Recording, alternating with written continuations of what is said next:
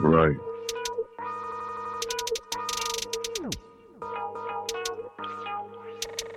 Dopeness. Every day, dope. The ones who enhance the flow. You know them Bruce Lee roars and possess the glow. Yo, you're the last dragon, so you good to go. You're giving back to the world, or while you're crushing your gold. See, you ain't gotta see it, you can just be it. You're the streets hope. Yeah, God told me you're dope, and you're here just to give us some pearls. We appreciate that, so we can share with the world. See, you ain't gotta see it, you can just be it. You're the streets hope.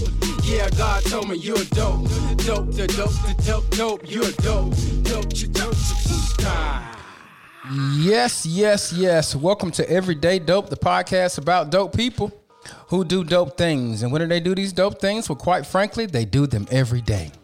I'm your host, Mr. Sheffield. Today's guest is going to be Gus Newport.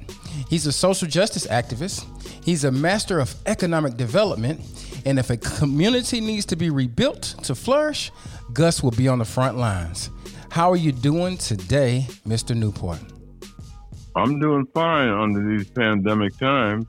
Under these pandemic times? Been locked down since March, but I'm keeping my social distance and wearing my face mask when I go out.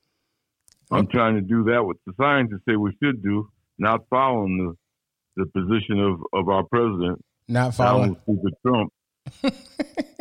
So I know you're a big social activist guy. Have you been a part of this election at all? You've been talking to you've been talking to Joe Biden? I haven't been talking to Joe Biden, but actually Danny Glover, the actor, and I were campaigning in North Carolina, South Carolina, and Oklahoma for Bernie Sanders before the pandemic hit us. And then we haven't done any travel. Danny did do some travel to Georgia, where some of his relatives live. He's got an aunt that's 97 years old. He just went to see them. And he and I just talked, matter of fact, a few minutes ago.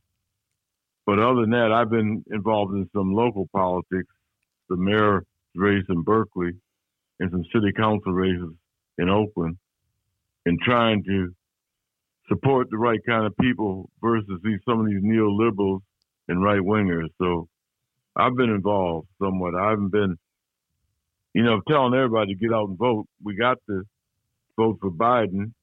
Not that he's one of my favorites, but we got to get rid of Trump at all costs. I say we got to vote Biden in November 3rd, November the 4th. We're going to get on his ass and try to get him right. So, yeah, that makes sense. Yeah. So as usual, sir, you're on the front lines of trying to make things better. But we have to start you off with the same question we ask everybody else at Everyday Dope. What's your definition of dope? Dope is a substance that makes you incoherent. Oh. Which renders you dumb and speechless. Okay. And it's apparent now with all the dope that's become legal, et cetera, whatever else, a great number of the American people are doped. So what are some We're 43rd in the world in literacy and education. Yes, sir. 72nd in healthcare. And I think dope is responsible for a lot of that. No, so you really take dope in a very, very literal sense. Like, dope is really taking people out and making them very speechless, and they're not, developing, they're not becoming better people. And so that's hindering us as a nation. And that's what you're saying. Is it right? It's impacting on our mental health. It's rendering us as dumb, which is stupid, unintentional, lacking in the power or faculty of speech. All those things that are necessary to be able to engage one another is being rendered useless under these circumstances. All right. So that's a real literal sense of dope. Like, now sometimes we try to say, in the hip hop community, dope is something that's really, really good. But like you're saying, there is a part of dope that's not so well, and that's the actual substance that makes it incoherent. And there's a lot of that going on. And with you wanting to make the world a better place, and especially in the United States, and especially for Black people, you've done a lot in that area. And you said you had a football scholarship, so that means you're a really good athlete in your time. And, athletes have highlight tapes. So give me like your highlight tape for social justice. What are some really amazing things that you've done? Well, I was in the military from 58 to 60, Mm-hmm. and I was in intelligence, and I raised a lot of questions that the military didn't appreciate, such as why were we testing atomic bombs in the caves when I was stationed in Germany, and various things like that. So they finally discharged me with an honorable discharge, but early. When I came back to my home, Rochester, New York, one of the worst police brutality cases in the history of the country up until that time took place, and I was put in charge of that. And we took that case all the way, and it was the first police brutality case won in a federal court in the United States. That's amazing, sir. Rufus Fairwell. So that's how I got started. And then the second time that the police had a big police brutality, they invaded the Black Muslim mosque. Mm. And Daisy Bates, who history will remember from Little Rock, Arkansas, who helped integrate the schools, was in Rochester organizing. And Malcolm X called her. They knew each other. Said, Daisy, I'm coming to Rochester. Who should I be in touch with?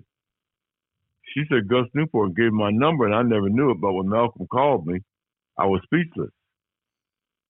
We talked for 2 hours every night for 2 weeks, and then he flew into Rochester on February, and Rochester, New York is cold. It's right on Lake Ontario across from Canada. Mm-hmm. And in those days, planes landed on the tarmac, and they let the stairs down. So I was inside the airport surrounded by all these white men. I thought they were just businessmen waiting for a plane to New York or something. Mm-hmm. Malcolm comes through the door, and we hadn't seen each other. And he said, who is Gus Newport? I said, I am, sir. He said, Youngblood, you got the best tap telephone in America. This is all FBI here. So the place broke up. We went on down to the court, got the 8 Muslims who had been arrested, took them for a court hearing and got them out and took them to feed them because they wouldn't eat any of the prison or jail food because they thought it might have some pork in it. It was just eating warm milk, and we took and fed them and went to a nonprofit center where some black folks was having a discussion. And naturally, when Malcolm walked in, they invited him to speak, and that was the beginning of my relationship with Malcolm. But eventually, because of that relationship, I had to leave Rochester and move to Harlem, where I worked for IBM, but I did a lot of stuff with Malcolm X and Adam Clayton Powell, the congressman. Wow. And I traveled with Malcolm 4 days before he was assassinated. He asked me to fly from Rochester, from New York LaGuardia Airport to Rochester. He'd been invited to speak at Colgate Divinity School and at Cornhill Methodist Church. They wanted to know what it's truly about, not just the Nation of Islam. By that time, Malcolm was out of the nation. So we were very close friends right up until his tragedy. Wow.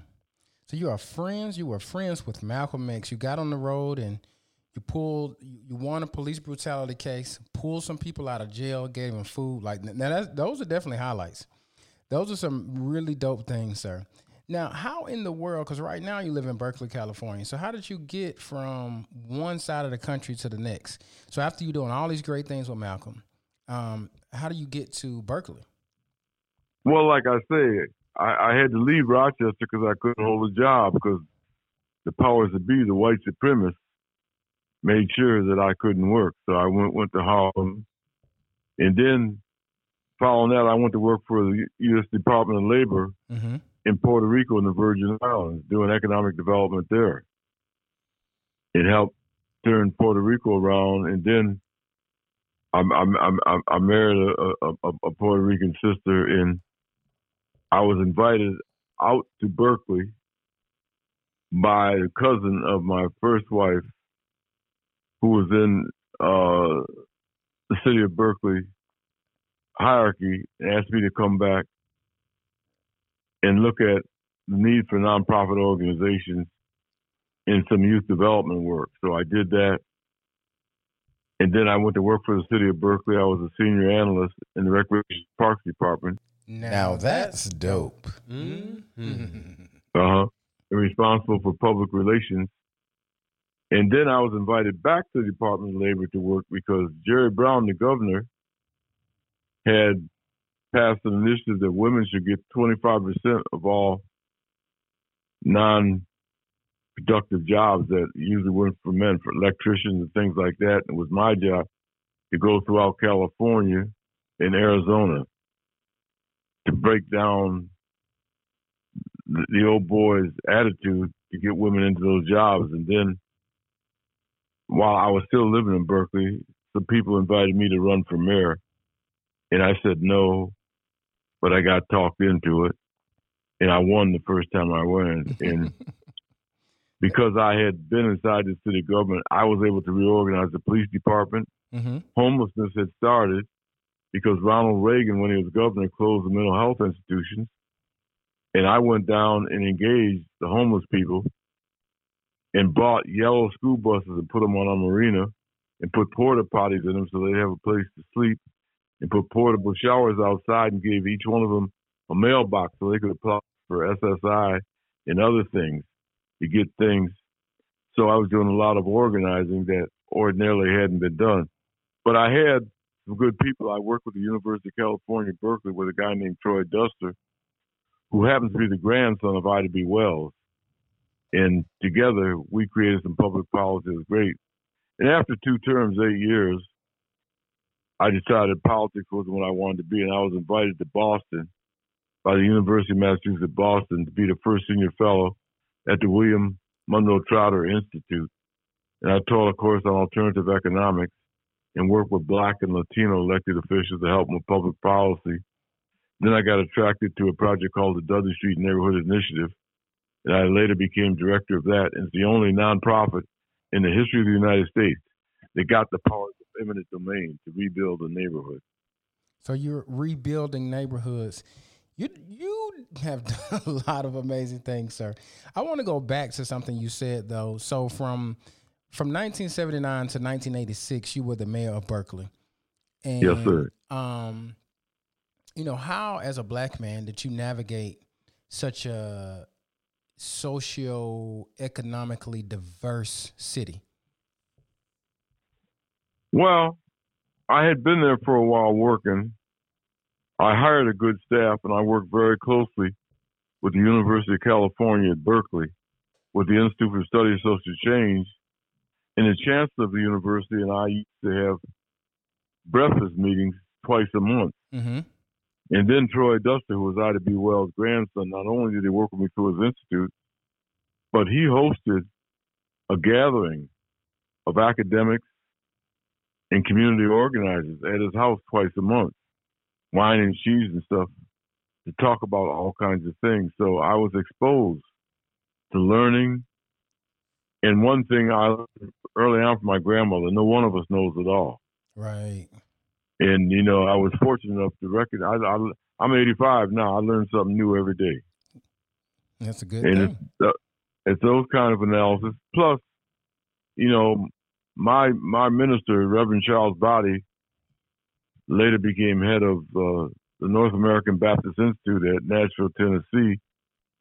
He took me and another boy from my group when we were as young as 13, put us in a debate group, and we went all over the state of New York debating other youngsters from Baptist churches and whatever else. So I had exposure to a lot of things. I was learning stuff and didn't even realize what I was learning. But that's the way it is. Yeah, and I agree with the whole exposure piece, because like you said earlier, we're in a world now where the literal or the drug version of dope is taking over, and we're incoherent. Right. But when you're exposed to really good things like that, you become developed, you become smart, you become confident, and it sounds like that's what you were, sir, which is very, very, very, very dope, sir. Now, you were also a consultant for the Louisiana Disaster Recovery Foundation. Yes, sir. Did that have anything to do with Katrina?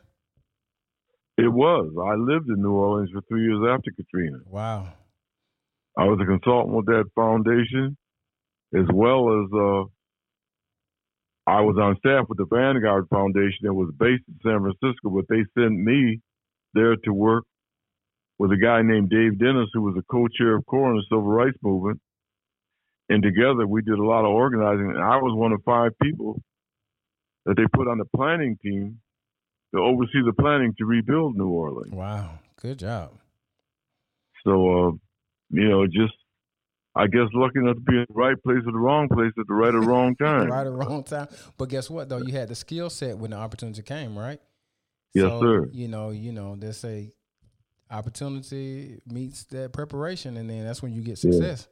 But as I said earlier, all this comes from my grandmother. My grandmother started taking me to see Paul Robeson and Marian Anderson when I was 5 years old. Mm-hmm.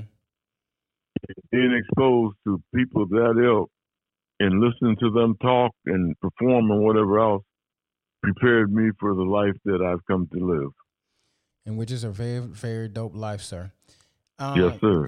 So, I am very floored and impressed by, all the things that you've done, especially the stuff that you've done for communities and Black people.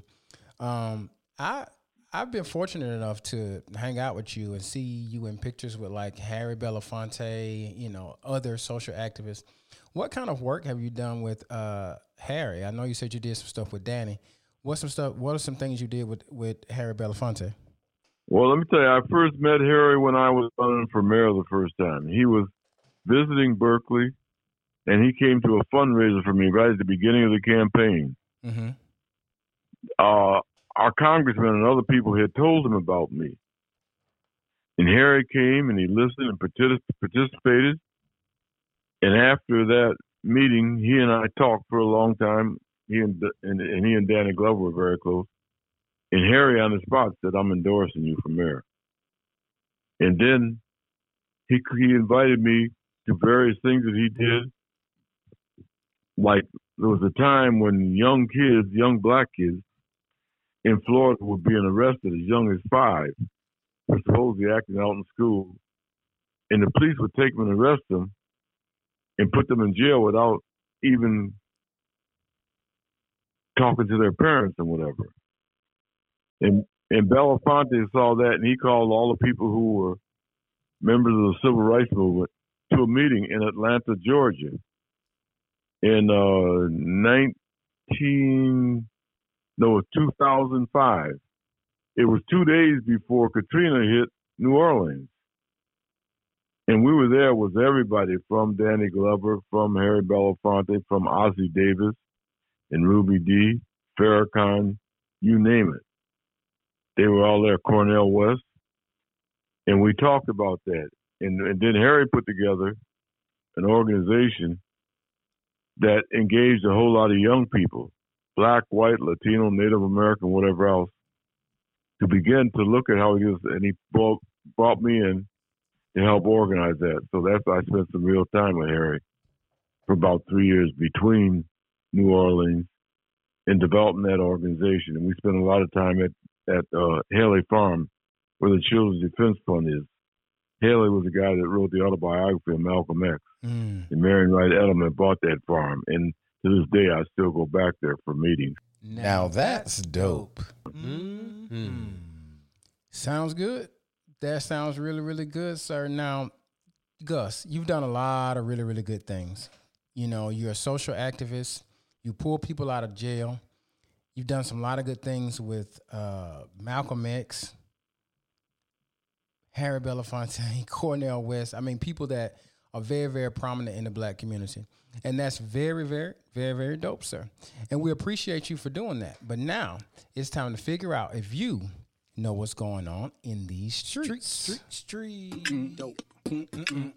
What's the dopest? Yeah. What's the dopest? Yeah. What's the dopest according to you? What's the dopest? What's the dopest? What's the dopest according to you?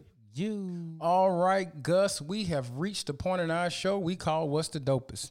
This is a question that we ask you, and if you get the question wrong, we put you out the house. Even though at this time you're in Berkeley, California, and I cannot put you out the house, we metaphorically put you out the house, sir. So, you played football at the college level, sir.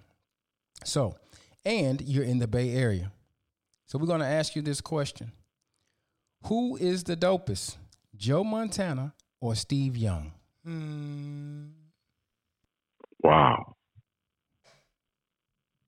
I got to say Joe Montana. By the dopest, I mean the best. by the dopest, the best, yeah. So you enjoy Joe over Steve?